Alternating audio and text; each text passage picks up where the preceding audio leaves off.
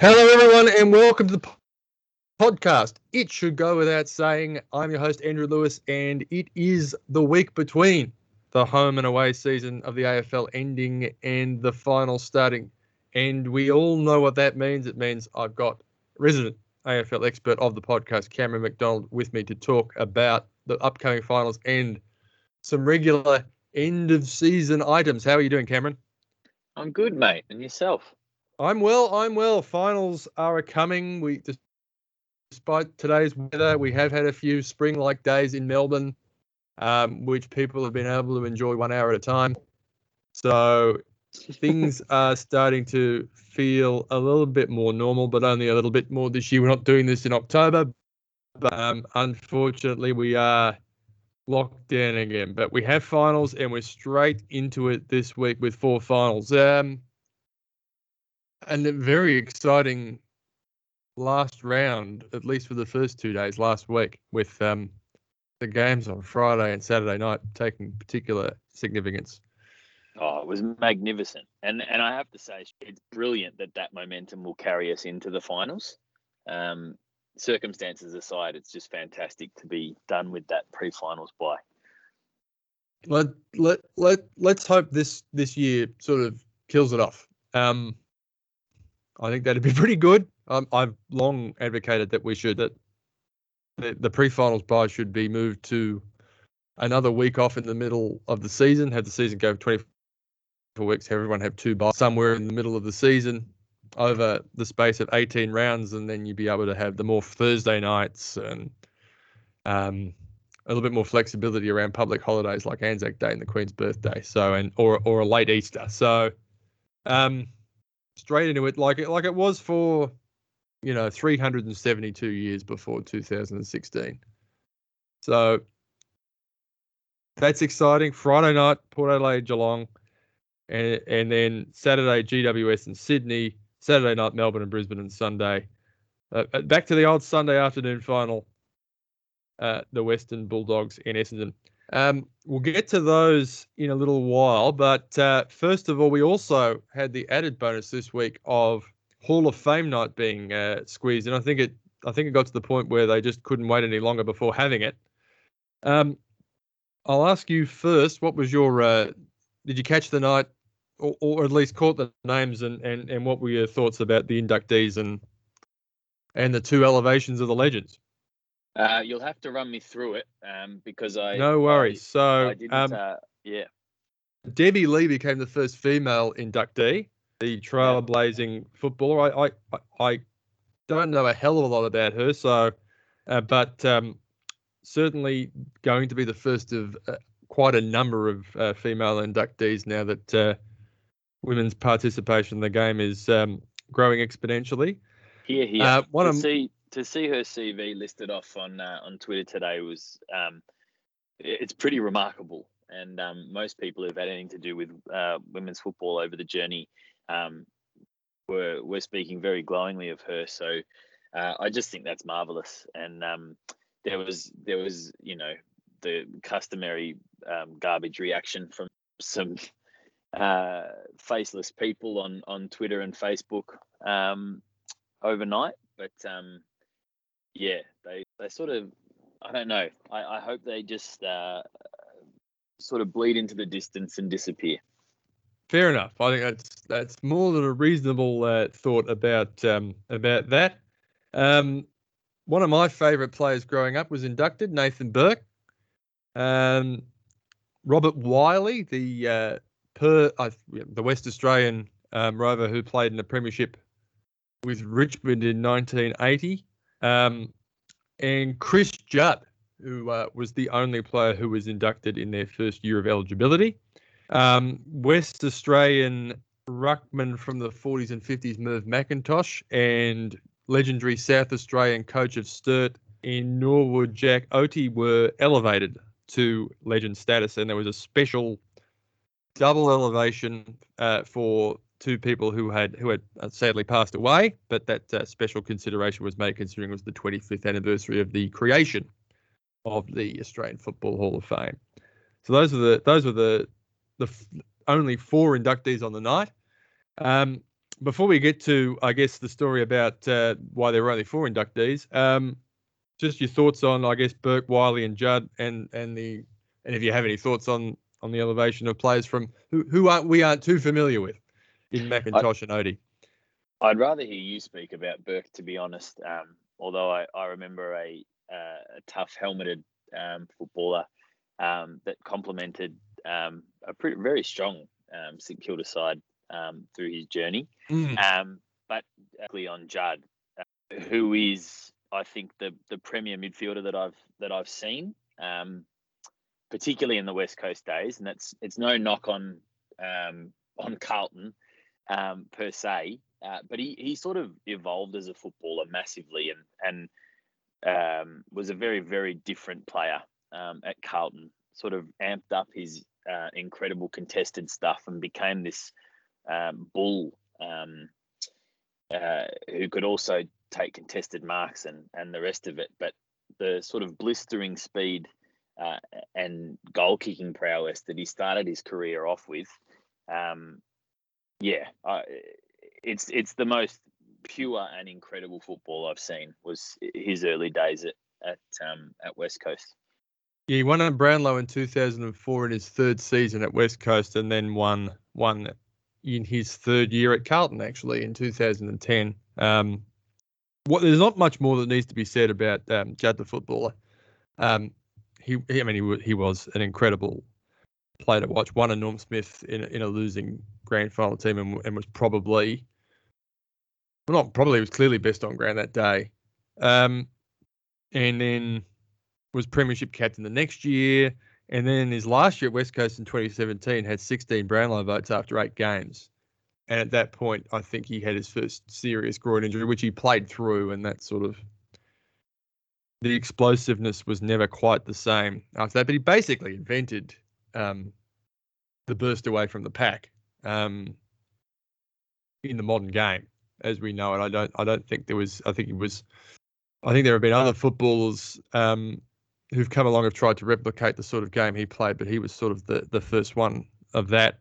And also, I think along with Nick Riewoldt, one of the more genuinely interesting footballers to hear talk about his career and about football. Definitely a different perspective and a different way of describing things. His interview with Gerard Whateley last night on the Hall of Fame show was very interesting, talking about, just how he saw things, and I guess he doesn't describe things in a way that we would expect most footballers to describe them. I'm personally very happy that Nathan Burke's been inducted in the Hall of Fame. Certainly, one of those guys who got everything out of themselves. Nearly won a Brownlow in 1996 in, one of the great Brownlow years where there was 5 players at the top of the table within a vote of each other. And sort of got robbed. He polled 20 votes that year, and Harvey and Loeb polled 17 each. So, and the winner polled 21. So, winners. That was the year Voss and Hurd won, and McKernan also polled the most votes but didn't win. At the end of 97, when and Mike Sheen was a little prone to this sort of thing, but at the end of 97, in his 50 best player list, he listed Harvey and Burke as equal first, as if to sort of not separate them, and they were a little bit yin and yang. But it's hard to get anyone who followed St Kilda throughout time to say anything bad about him or anything critical. So, a great player, and got one of the great send-offs when he played his last game. While I couldn't tell you much about other than what I read, I don't remember. I think I can vaguely remember him maybe running around in like the first Eagles season. He might have hung on for that long, or he might have been a runner. He ended up being Mick Malthouse's runner and I think assistant coach at West Coast, and then I think rejoined him at Carlton. I don't know if he got to Collingwood. But it's sort of West Australian, the stories that come out of West Australian football about guys kicking 10 goals from the rover position, that sort of thing. I think Wiley was the sort of the epitome of that. But just on, congratulations to all of them. I'm on the record with the Australian Football Hall of Fame, and this might sound particularly churlish to point out at this stage after a whole bunch of them have been inducted, but in my estimation, Judd's the only one who's a lay-down slam dunk for the Hall of Fame. I think the others, I think Burke and Wiley genuinely fit in with the sort of caliber of player who finds themselves in the Hall of Fame. I'd like anyone to argue with me that Mark Bickley was a better footballer than Nathan Burke. Mark Bickley is in the Hall of Fame. He never won an Adelaide Best and Fairest, never made an All-Australian team. So Burke did 3 of both. So, you know, I've been on the record. There's an article that I wrote for the Raw in 2019 where I suggest that probably about 72 players at that stage should be in the Hall of Fame. And of course, the number's more like 300. So, and I can't make any comment on Merv McIntosh or Jack Oatey because they were pioneers of the game, but well before my time. It should also be noted that Gary McIntosh, the South Australian footballer from the 70s and 80s, was chosen to be inducted and declined. I think pretty much because he didn't want the honour. And on a much sadder note, Adam Goodes was chosen to be inducted, and he was chosen his first year of eligibility, like Chris Judd, and rightfully so. But for reasons that have been well documented with how he was treated through probably the second half of his career, he declined to be inducted into the Hall of Fame. But Richard Gordon said at this stage in his introduction. So I'm not sure if that's, over optimistic, but, one would hope that the AFL community could do the hard yards if they haven't done it already. And Adam would feel comfortable enough at some stage to be honoured as in the way in which he deserves. Yeah, absolutely. Yeah. Fingers crossed, but really, we want that for our own. We just want to feel better about it, I think. So if Goodsy never feels comfortable enough to come and be a part of that, then, he doesn't need to do it for our sake. And it's desperately sad. Yes, indeed. But congratulations to those who were inducted. Congratulations to those who were selected to be inducted, because I guess they know that the panel have felt them worthy. And to the two legends who were inducted, hopefully, certainly their families will appreciate that honour, and hopefully the South Australian and West Australian football fans who like to get on the Twitters and the big footies and complain about the fact that their histories aren't properly recognised can be a little less vocal. On the other, so there's probably a bit of way to go with that, but I think the VFL nature of where the AFL ended up sort of is hard to run away from. So anyway, so that was the Hall of Fame last night. Now that's the prelude, that's the intro, that's the entree. We know what, and congratulations to everyone who's listening to the podcast. They've waited through that first 13 minutes or so of us giving people their due, but we know what people have really come in to listen to this podcast for, and that is the official unveiling of the 2021 AFL Player Rating Brownlow Medal. It's the 5th year for the award. It was won by Dustin Martin in 2017 when he won everything else. I don't know Dusty, so I don't know how much he appreciates or values that over all the other awards he's won over the course of the journey. One can assume in 2018 it was 2018 it was won by Max, who's once again finds himself at the pointy end this year, and the last 2 years have been won by Nat Fyfe. So he became the first dual AFL Player Rating Brownlow, dual AFL actual Brownlow medal winner. So, but we do have a bit of a bolter this year in the awards. So I'm just going to count them down from everyone who's included in the top 10. Equal 10th, 2 Melbourne players, Max Gawn and Clayton Oliver, and also Dane Zorko of Brisbane on 17 votes. Zorko polled those 17 votes in 6 polling matches, so that's like the minimum. Coming in tied for 6th on 18 votes, the early leader was Marcus Bontempelli. He didn't poll in any of the last 8 games. So he finished on 18 votes, along with Jack Steele of St Kilda, Tom Hickey of Sydney, and Brodie Grundy of Collingwood. For the uninitiated, the AFL player ratings do love ruckman. They love them. The top 5 includes 2 more ruckmen. So coming in a 5th place by himself, and this will stun a few people, was Sean Darcy of Fremantle. Remarkable year. Remarkable year for him, and he had a hot patch towards about the 2/3 way mark of the season where he polled back to back best on grounds. In 4th place by himself, and this is one to enter into your multis considering he polled very well in the real Brownlow last year, is Christian Petrarca with 21 votes. Finishing equal 2nd. Another ruckman from the West, Nick Naitanui, who has polled very highly in this award before, and the man who stormed home, polling in 8 of the last 10 games to finish 1 vote off the pace, Jake Stringer of Essendon.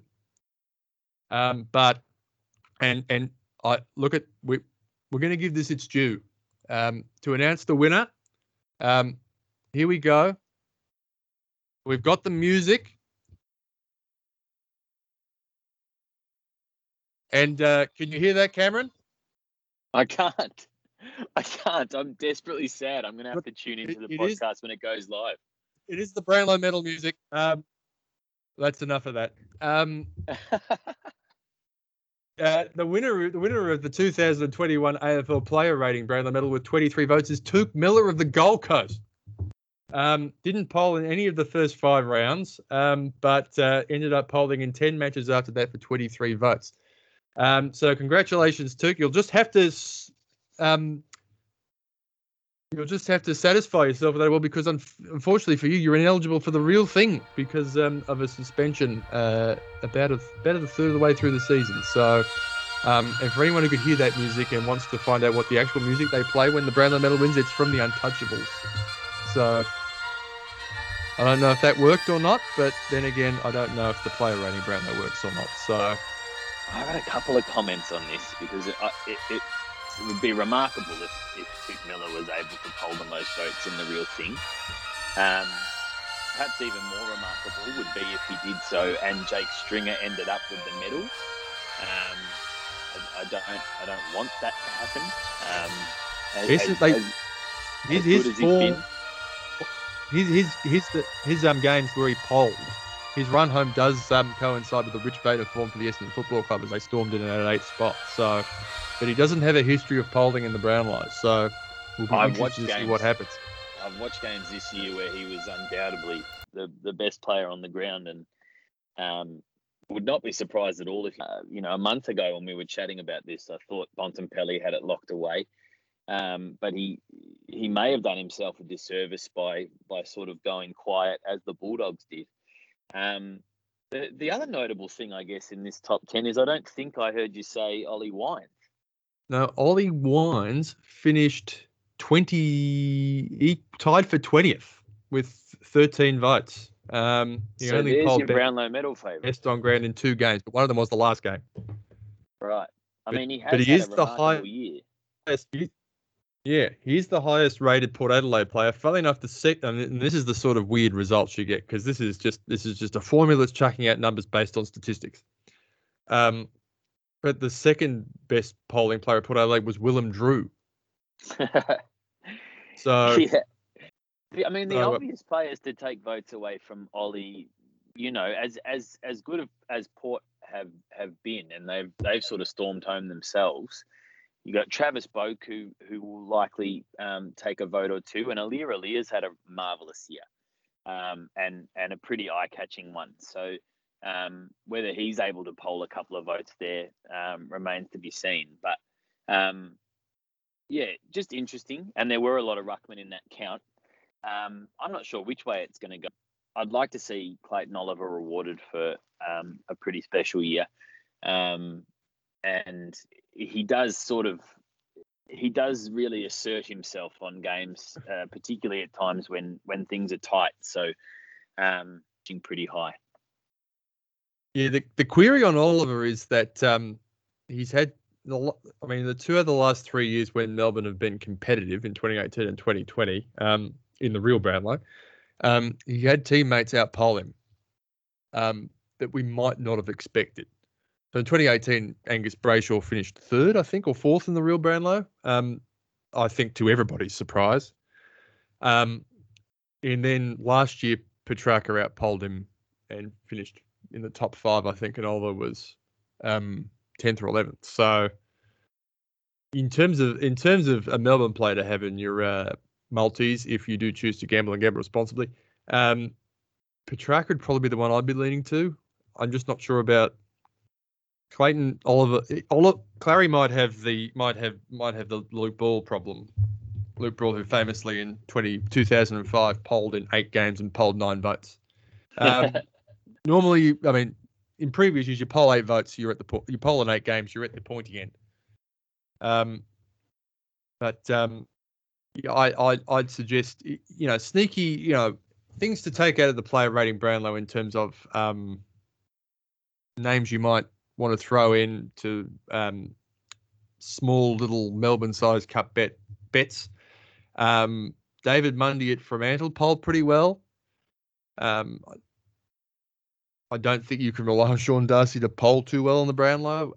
You take the ruckman with a grain of salt. There are a lot of different midfielders at the Bulldogs who poll votes, so I'd probably stay away from them a little bit because you don't know exactly where it's going to roll out. Having said that, Bontempelli might have it won at the bye. But both McRae and Liberatore polled pretty well on the player rating Brownlow at the Bulldogs. Looking at some of the others, there's no St Kilda player near Jack Steele. No, he'll be $1.01.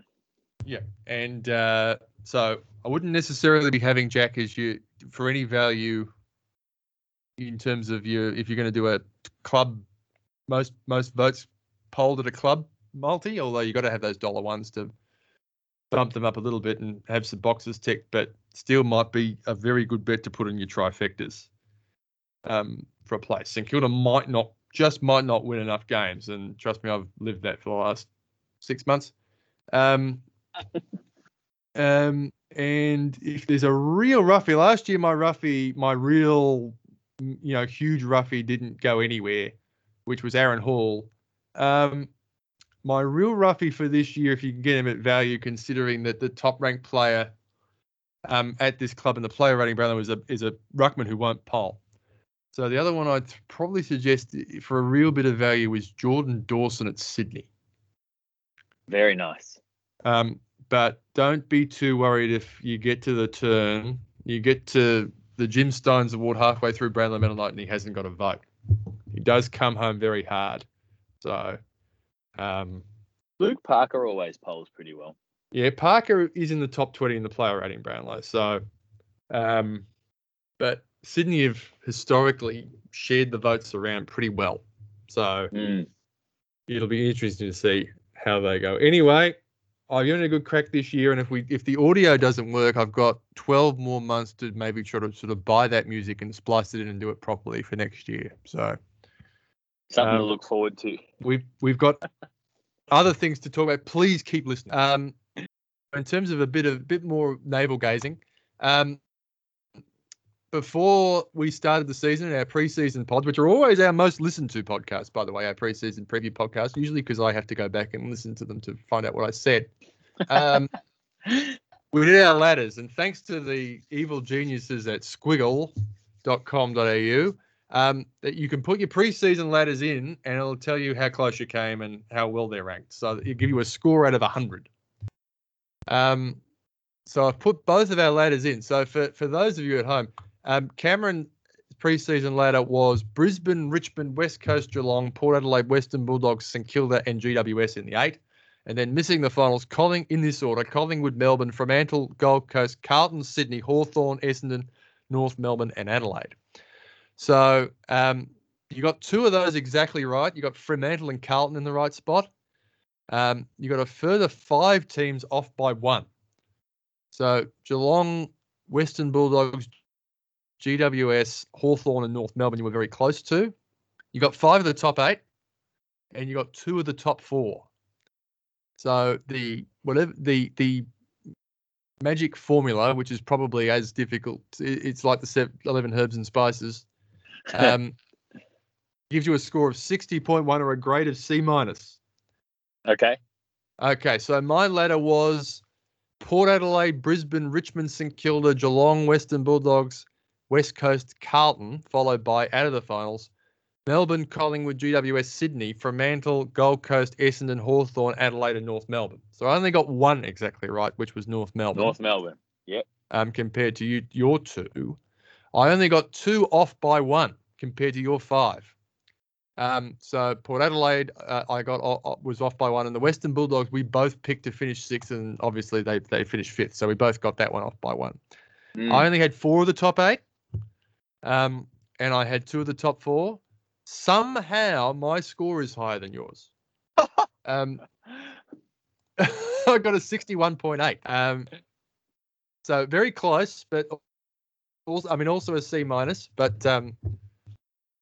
the team the closest to the pin, the furthest from the pin, that any of us got was you picking Richmond to finish 2nd when they finished 12th, but I had them in 3rd. So I was way off on Melbourne. I was 8 spots off Melbourne, 7 spots off Essendon and Collingwood, and 6 spots off the Saints.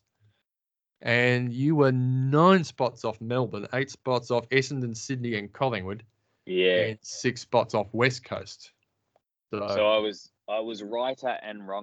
Yeah, it's just a bit more scattergun, I think, which I think probably speaks to our approaches to things. It probably does. Or it means just bugger all. But you know what? I like fun. I think you've got to be. Thankfully, You got to be accountable. You know, you got to. A lot of people just, Kingy will famously ignore his preseason letter. I like that we. I love listening to Kingy because he obviously puts a lot of work into his analysis. But then he's like, and now it belongs to the ages, and I have the memory of a goldfish. So yeah, which is excellent.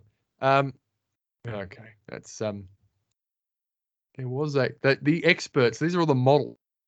Because he takes all the letters of like 42 pundits from all the different websites and newspapers and all that sort of thing. So the best ladder this year was Daniel Cherney of The Age. Good St Kilda man, Daniel. Who got a C+. He was a 68.7. And Callum Toomey of AFL Media got the worst one, just beating home Campbell Brown.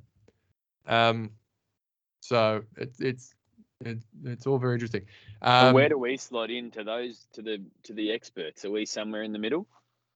If my ladder would have ranked out of would have ranked 25th out of 43, of course adding mine in, and yours would have ranked 34th out of 43, right behind Sam McClure. So we've got to up our game next year. Yeah, I might actually have to do some preparation. The other interesting question is, where did Cherney have St Kilda finishing? Oh, I will. I just closed down that tab. I'll open it up again. Yeah, Daniel had St Kilda finishing 8th, so he wasn't too far. He was the same amount of wrong as you were on Richmond, but he had West Coast in 9th, Freo in 11th, and North Melbourne last. And Richmond was sort of the only other ones. He had a lot of ones that were off by 1, so he almost had Port Adelaide. He had the Western Bulldogs in 6th.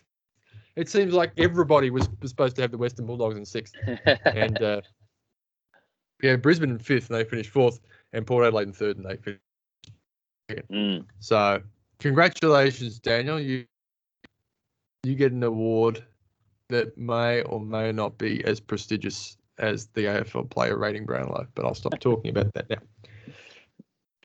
Now, I love this time of year because I'm able to break out some footy nerd truth bombs.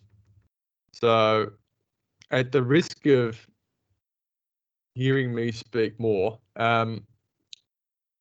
here's what we know about week 1 of the finals, and in short, it's not good news for the Bulldogs. So, the 2 qualifying finals, first versus 4th and second versus 3rd, the record highest ranking team has beaten the lower ranking team 71% of the time. So the records for both of those 2 games are 15-6 in favour of the higher ranked team.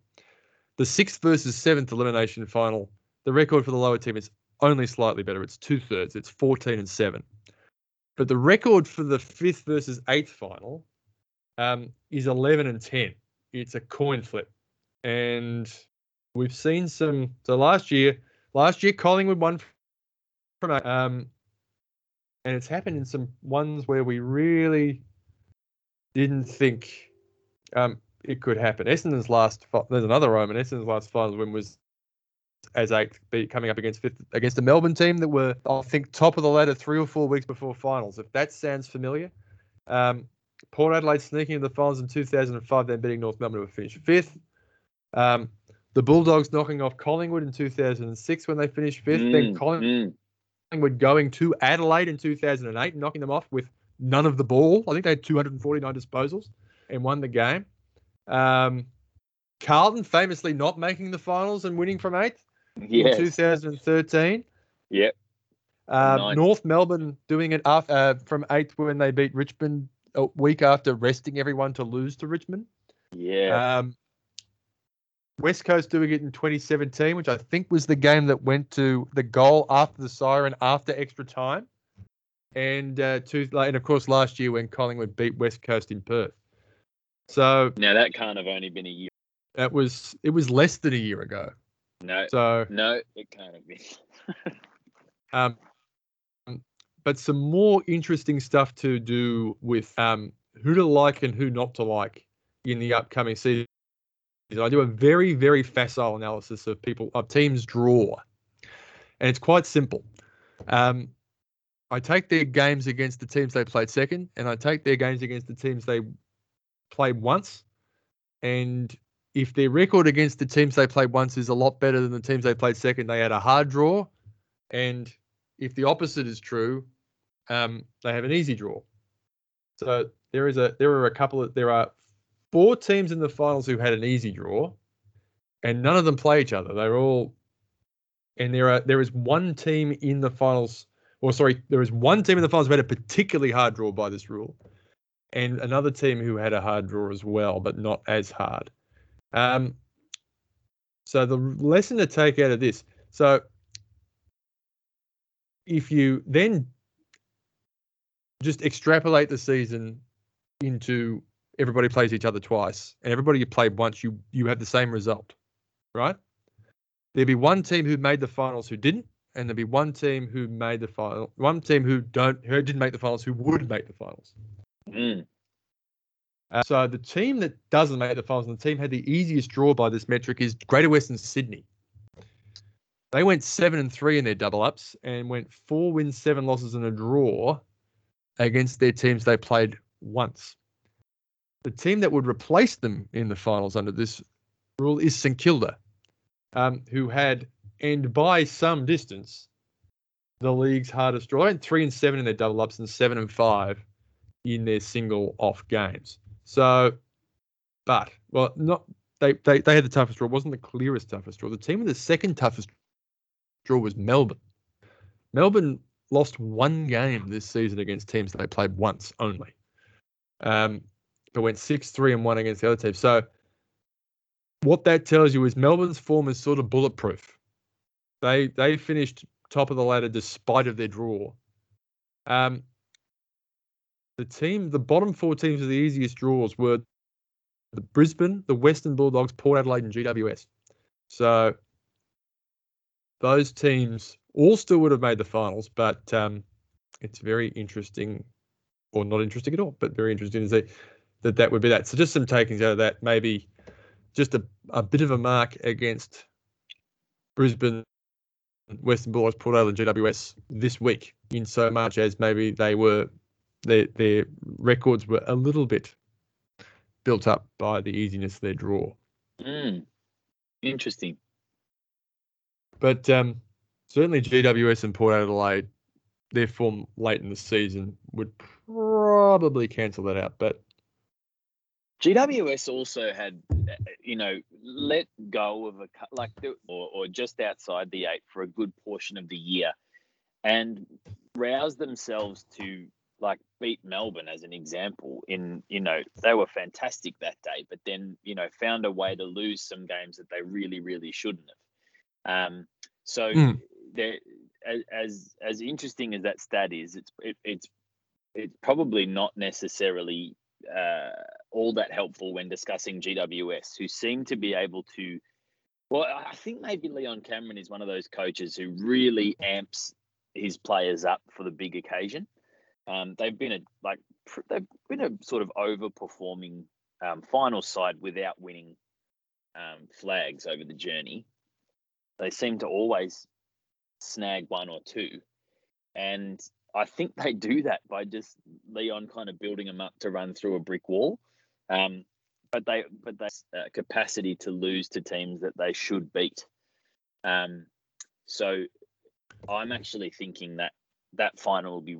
Yeah. So GWS's record in finals is there's 6 wins and 4 losses. They've never finished top 3. I think I might have.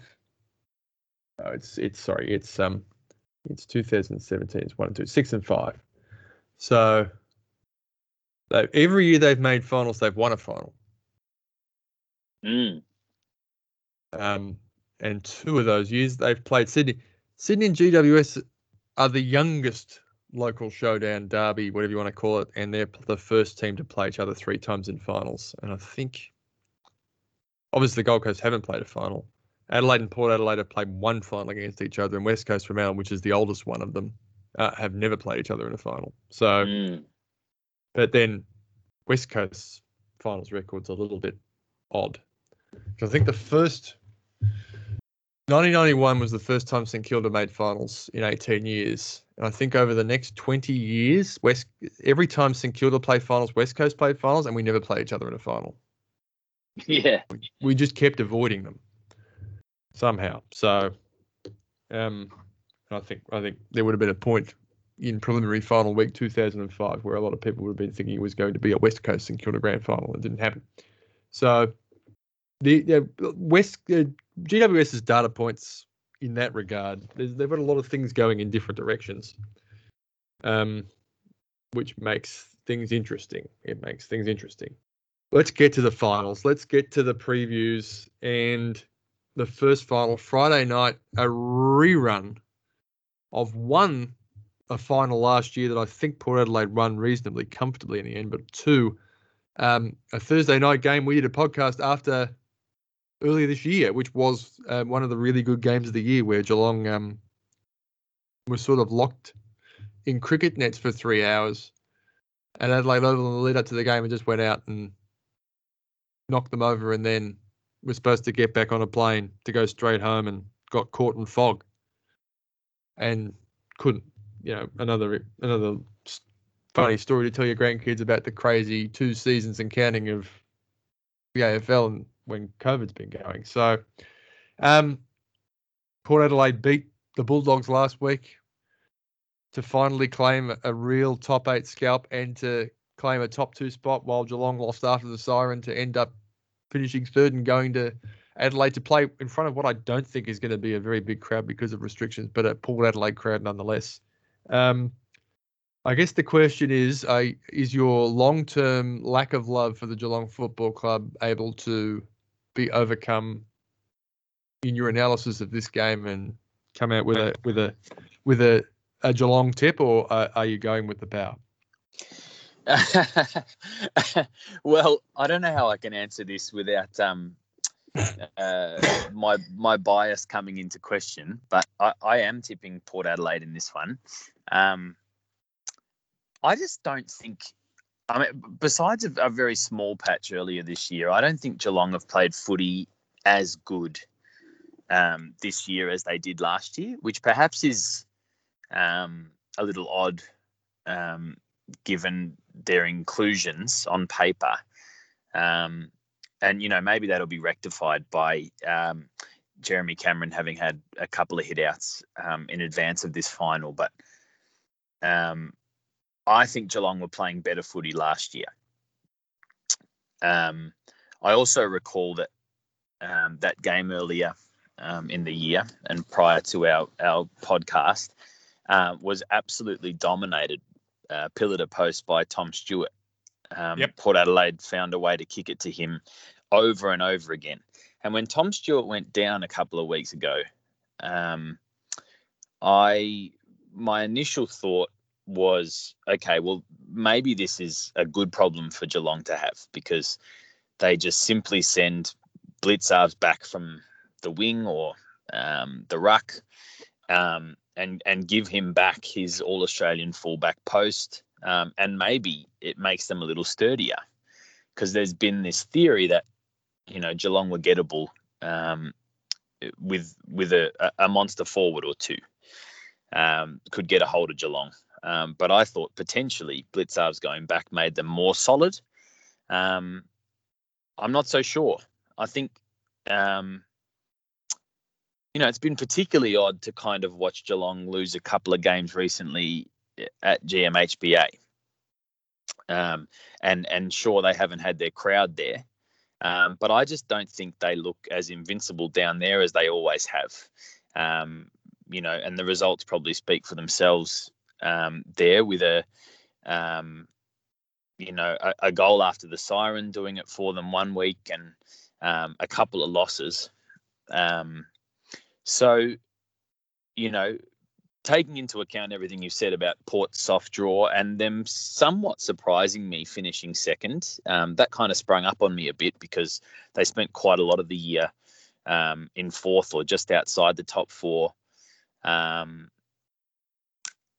But I think they're just beating who they're playing against. There was merit to them coming to Melbourne last weekend and beating the Doggies, who really needed to show something, and did for at least in the first quarter. They sort of looked like it meant enough to them to kind of solve the problems that they're having. But Port found a way. They've got a good midfield mix and a pretty even team. I don't think we'll get to my sort of predictions for the remainder of the finals later, but I don't actually think there's a grand finalist in this final. But I think Port Adelaide will beat Geelong.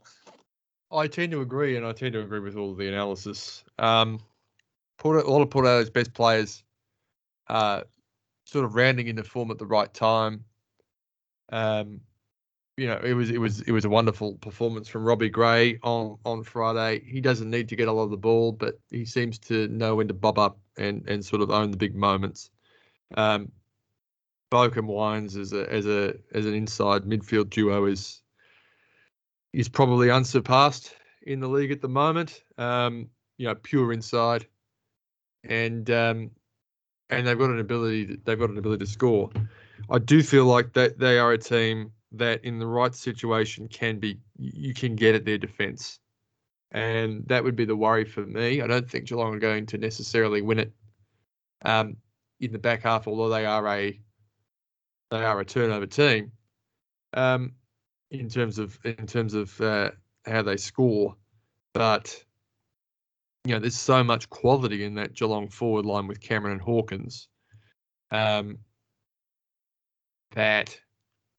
it's hard to put a line through Geelong.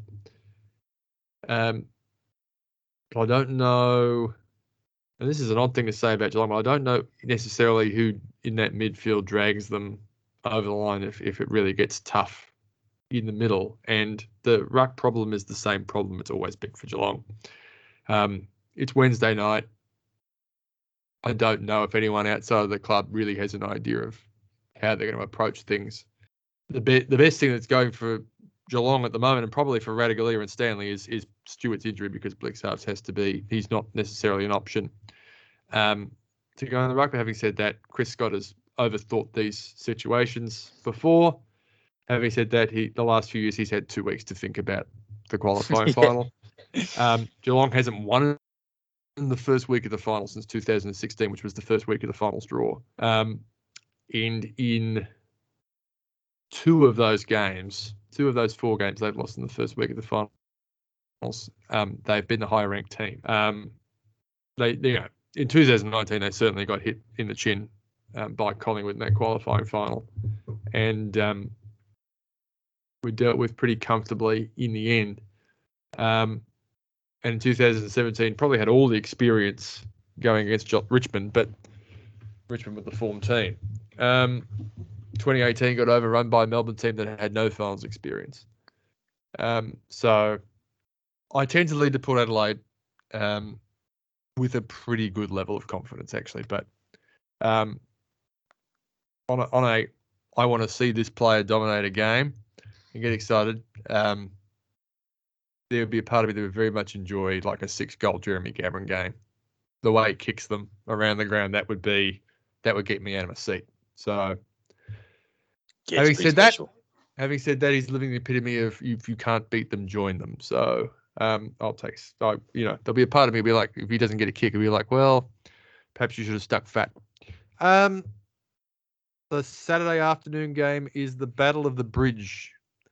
I don't know what the bridge over the river in Launceston's called, but that's where they're playing the game. They're playing 2 finals in Launceston. It's magnificent. It's managed to get the Tasmanian Premier away for a couple of weeks of taking his bat and ball and going home. But we've got a final Launceston at Sydney and GWS again. I find it hard to look past, and these two teams have played in 2 finals before, and GWS won both of them, and they've been the lower ranked team in both of them. I find it hard to go past Sydney in this game, and I saw them 3 weeks ago, and they didn't play well, and they got beat comfortably, but I still find it hard to go past Sydney in this game. Sydney have had a remarkable year. They've launched up the ladder quicker than I think most people would have expected off the back of their elite youth in the very first place, and a really lovely transition game, potentially orchestrated by Don Pike. They're sort of they're great to watch when they're up and about. They play really nice looking footy. It was. I don't know. I'm finding this one tougher to call, and I think I'm basing that on perhaps the very games that you're referencing. GWS's sheer knack of rocking up to the finals and getting it done. We can write off the last time they met completely, because it was the game most affected by that sort of tier 1. Was it a game of rugby that a bunch of them had attended? Yes. And so from memory, Whitfield, Toby Green, and another high-profile Giant missed out. We can write that result off. I think the Giants skipped out to an early lead and were overrun pretty comfortably by Sydney. But I think throw that in the bin. And GWS won the game earlier in the year. Yeah, look, I think it's oil and water. I think it's a real. They don't play footy that's anything like each other.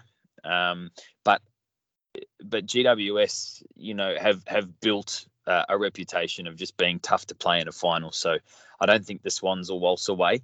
It's the great enduring legacy of the creation of GWS and the creation of the list is they've always been a made for finals contested football team. And who knows what the Gold Coast are going to be next year, or how many different times they've pulled up the reins and tried for a different run. But the GWS have just stuck fat with this way of playing football, which last year, with everything that was going on, sort of fell apart in the last month when they probably just needed to win a game.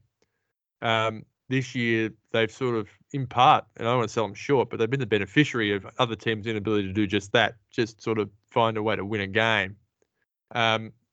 Teams like Richmond and St Kilda and Fremantle and Carlton, who all looked the goods to make the finals at some stage in the last 6 weeks, if only they had taken the opportunity. GWS took it, and they're sort of built for finals. But I was probably on the Sydney bandwagon towards the end of last year. I just really liked how their season finished, and their good, their best football looks very, very good. So I find myself sort of talking myself into GWS a bit more as it goes on, but I feel I feel brand loyal to Sydney, and I'll say this: if at the beginning of the year we heard that GWS was going to meet Sydney in a final, and even though you had somewhat written GWS off after Cameron left and called it the end of the first wave of GWS, I did. But we also thought that, or I thought that Sydney wouldn't make the 8. That potentially, while they had some really exciting youth there, that they were probably a year or two away from really arriving. So I think if we spoke about this being an outcome at the beginning of the year, the sort of dogged finals approach of the GWS might have been enough. And I still sit there because I think the best of Sydney is ahead of us. And I think GWS are clinging on to who they've been. I mean, I think it's really tough to call. I think it's $1.85 each at 2. But if I've got to pick a side, I'm going to pick the Giants by under a goal. Okay. Well, we're going to go the opposite side of the fence. Buddy's going to kick the winner, or maybe Tom Papley. Yeah, those would be interesting storylines. Buddy kicks for goal from 60 metres out. It's going through, but Papley takes a chess mark on the line for the glory. It is the ground where Buddy kicked 13 against North Melbourne. So, yeah. Buddy's reasonably familiar with the ground, even if he hasn't played there much lately. So, I don't know what that's worth. My coin flip game of the round is Melbourne-Brisbane on the Saturday night in Adelaide. This one's going to feel a little odd because there's probably not going to be very many people there. But these are the two teams I like most coming into the finals. Brisbane's response after a rough patch and the way they've hit their best form in the last month of the home and away season reminds one of Adelaide in the late 90s, where they would have this lull about 6 or 7 weeks out where Neil Craig as fitness advisor would be putting them through a heavy training load, and then they just hit the finals and be bulletproof. Obviously, they've had everything that has happened in the last 2 years. The straight sets exit in 2019, both really tough losses, especially the GWS elimination final loss where they lost by a kick. And then, finally getting over Richmond last year, and then just sort of, particularly after sort of halfway through the second quarter, no showing against Geelong in that preliminary final game. They're at home, they're in front of a home crowd. They're the only team at that stage with any sort of home ground advantage. So, and the promise of a grand final together. So, in terms of the structure of the team, very similar last year when you think that if you think that Hipwood's out, and he is, but also Danaher's in, and he's done what he's needed to do. They've found a few more winners in the midfield. McInerney's form in the ruck has picked up to where he's probably progressed past a homeless man's Toby Nankervis.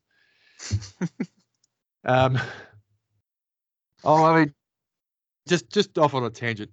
It pulls my hair out when we get. I mean, you see it on the AFL player ratings and how many ruckmen there are in the top 50 or sort of stuff. And Sean Darcy's one of the best 4 or 5 ruckmen in the league, and I just said I can name 5 ruckmen better than him in 10 seconds. In 2 seconds. It's McInerney's in terms of an absolute to be relied on starting ruckman in the bottom 3 or 4, but they don't need him to be any better. And of course, they've got Harris Andrews. They've maybe got the best pure small stopping defender in the league in Starcevic, who's very good. They're structured up really well and they're in form. And then you've got Melbourne, who've just probably been the best team all year. And they finished on top of the ladder, and they're sort of in the same sort of boat that Port Adelaide were last season. They're the overdogs of the season. And a bit like Brisbane, they had their lull a little bit out and then sort of flicked the switch against the Gold Coast, which is a nice team to have on a neutral deck 3 weeks before finals just to run yourself in a bit of form. Meritorious win against Geelong last week, considering they were 5 goals down, in quick order. So, and have a very good ball-winning midfield, have managed to find that balance in the midfield, have the best 1-2 punch in terms of tall intercepting defenders in the league by some stretch. And have found the key forward, the McDonald Renaissance, bringing Ben Brown in the second half of the season. So this one I really could go either way, and not because I feel nervous about either team, but because I really like both teams. Yeah, thank you, because that's exactly what I think. Good to hear it come from you as well. I called prior to the Melbourne-Brisbane game earlier in the year. I had called those two as the grand finalists. Melbourne have never really given me great cause for worry on their side. They have found a way in every big clash this year, bar one, to have the outstanding record against other top 8 sides. So, they've sort of been playing finals over and over again this year. They seem really battle hardened, which is not something you thought you'd say about Melbourne. So that there's a whole lot of Melbourne supporters who are not wanting me to go the early crow here because are we dealing with a 56-year drought or something like that? 57. 57. They don't want me calling it now. But they are in as good a position as they surely could have ever been along that run.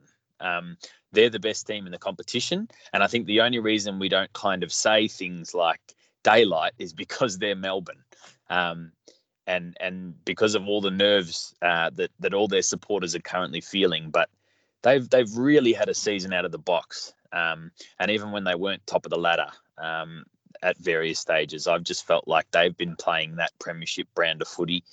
I'd love to see Max Gawn holding the cup. So I'm almost barracking for them, but I think the second best side is Brisbane, and they've had a bigger lull. They gave me plenty to worry about, going back to where it looked like they couldn't possibly make top 4, and therefore we're going to have to make a charge with winning every week. And I still think they're going to have to do that because I think Melbourne will beat them.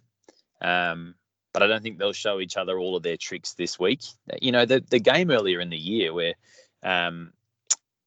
Brisbane had skipped out, and it was sort of, I guess, kind of similar to the Melbourne Geelong game.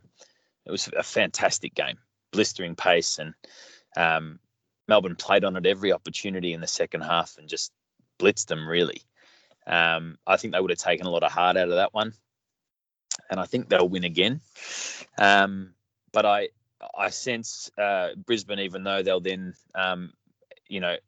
have to play every week, they'd be my tip for the other grand finalist. And then I think if they then do it the hard way and make it to the grand final, then I think the grand final is anybody's, because at that stage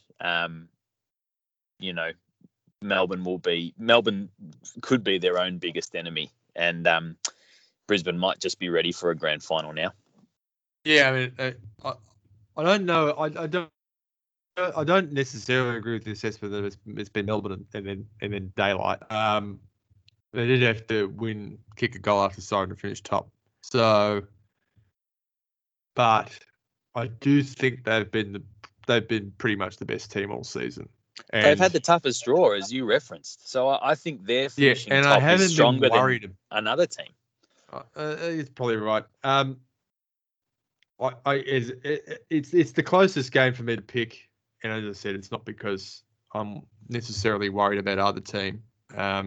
It's more to do with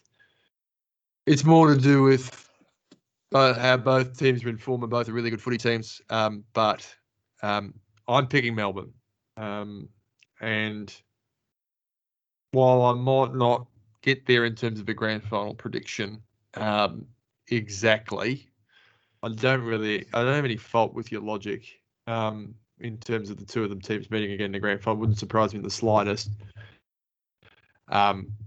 a Port Adelaide Brisbane prelim probably has me leaning towards Port Adelaide. So, probably have the.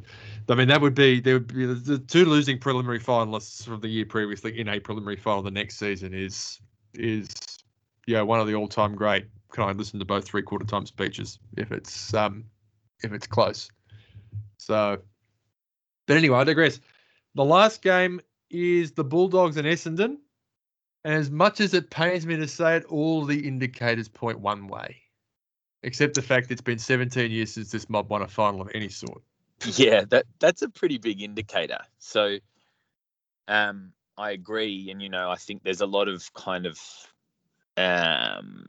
doomsday predictions going on about the Western Bulldogs, who have dropped 3 in a row to finish outside the top 4 and made their own bed. The last time they met, Essendon did it fairly comfortably. Only a couple of weeks ago now, and Peter Wright had a day out kicking 7. That won't happen again. I can pretty safely say Peter Wright's not kicking. Say again. Alex Keith didn't play that game. That was the game Alex Keith missed, I think. So yeah, I'm not sure who the Bulldogs were playing in at fullback. Maybe Caleb Daniel, but 2 meter Peter and 1 meter Caleb. That wasn't going to. That wasn't.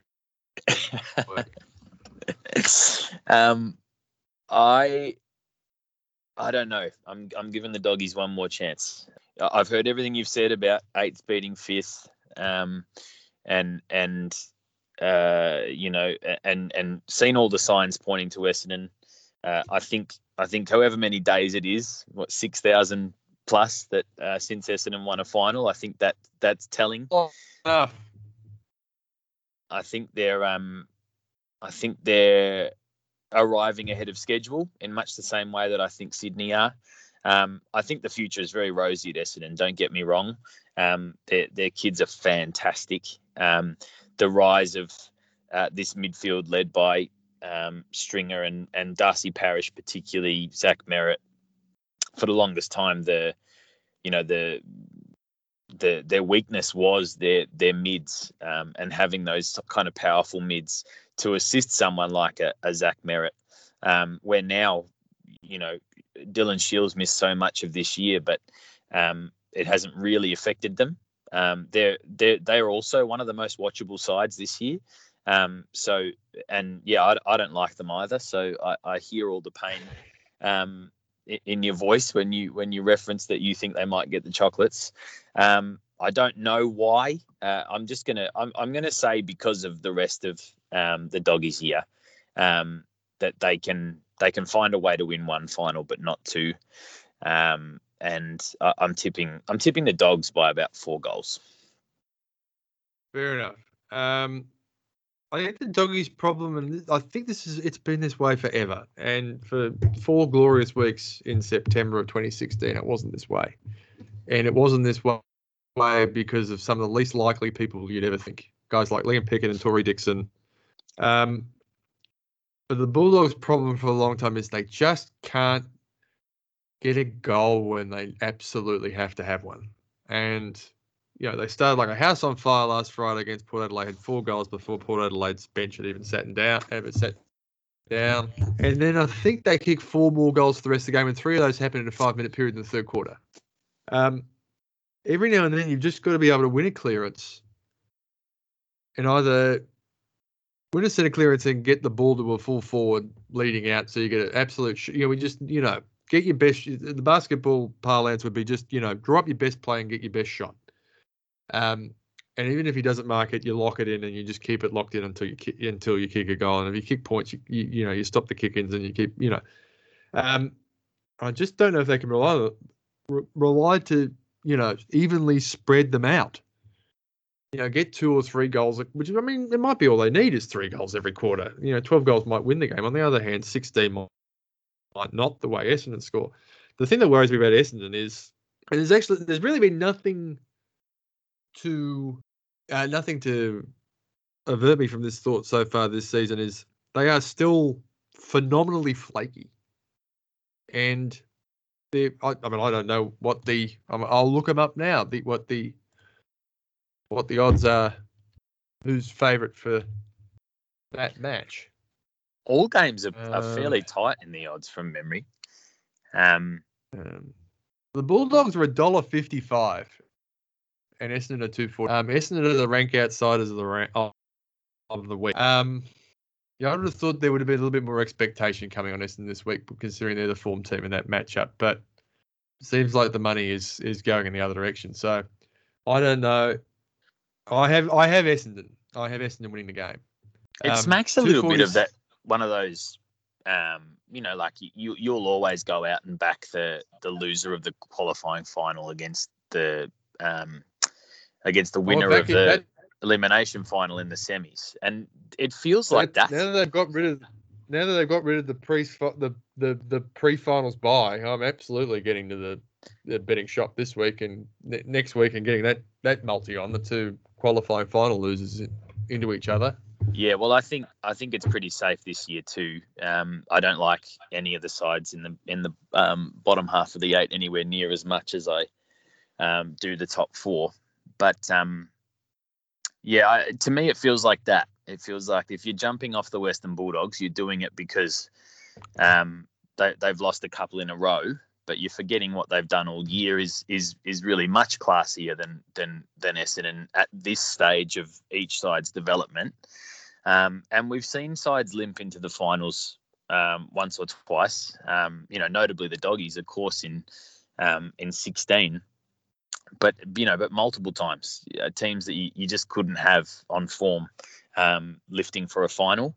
The other thing I seem to recall, there were like 5 goals from centre bounce that Essendon kicked in the last time they met. So Peter Wright went berserk, and they got all these goals straight out of the guts, which the Dogs would have to say is a strength of theirs. Everyone in that team is a midfielder, just about. So, Bont has been,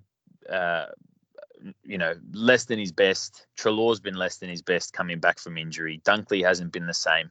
Liberatore has been down on his best form, and they're actually trying to tag him a little bit because that first handball can be so damaging, and all their good players are on the outside. But I think that's where the goals come from. If the Western Bulldogs are fair income, I think that all of those guys are goal kickers.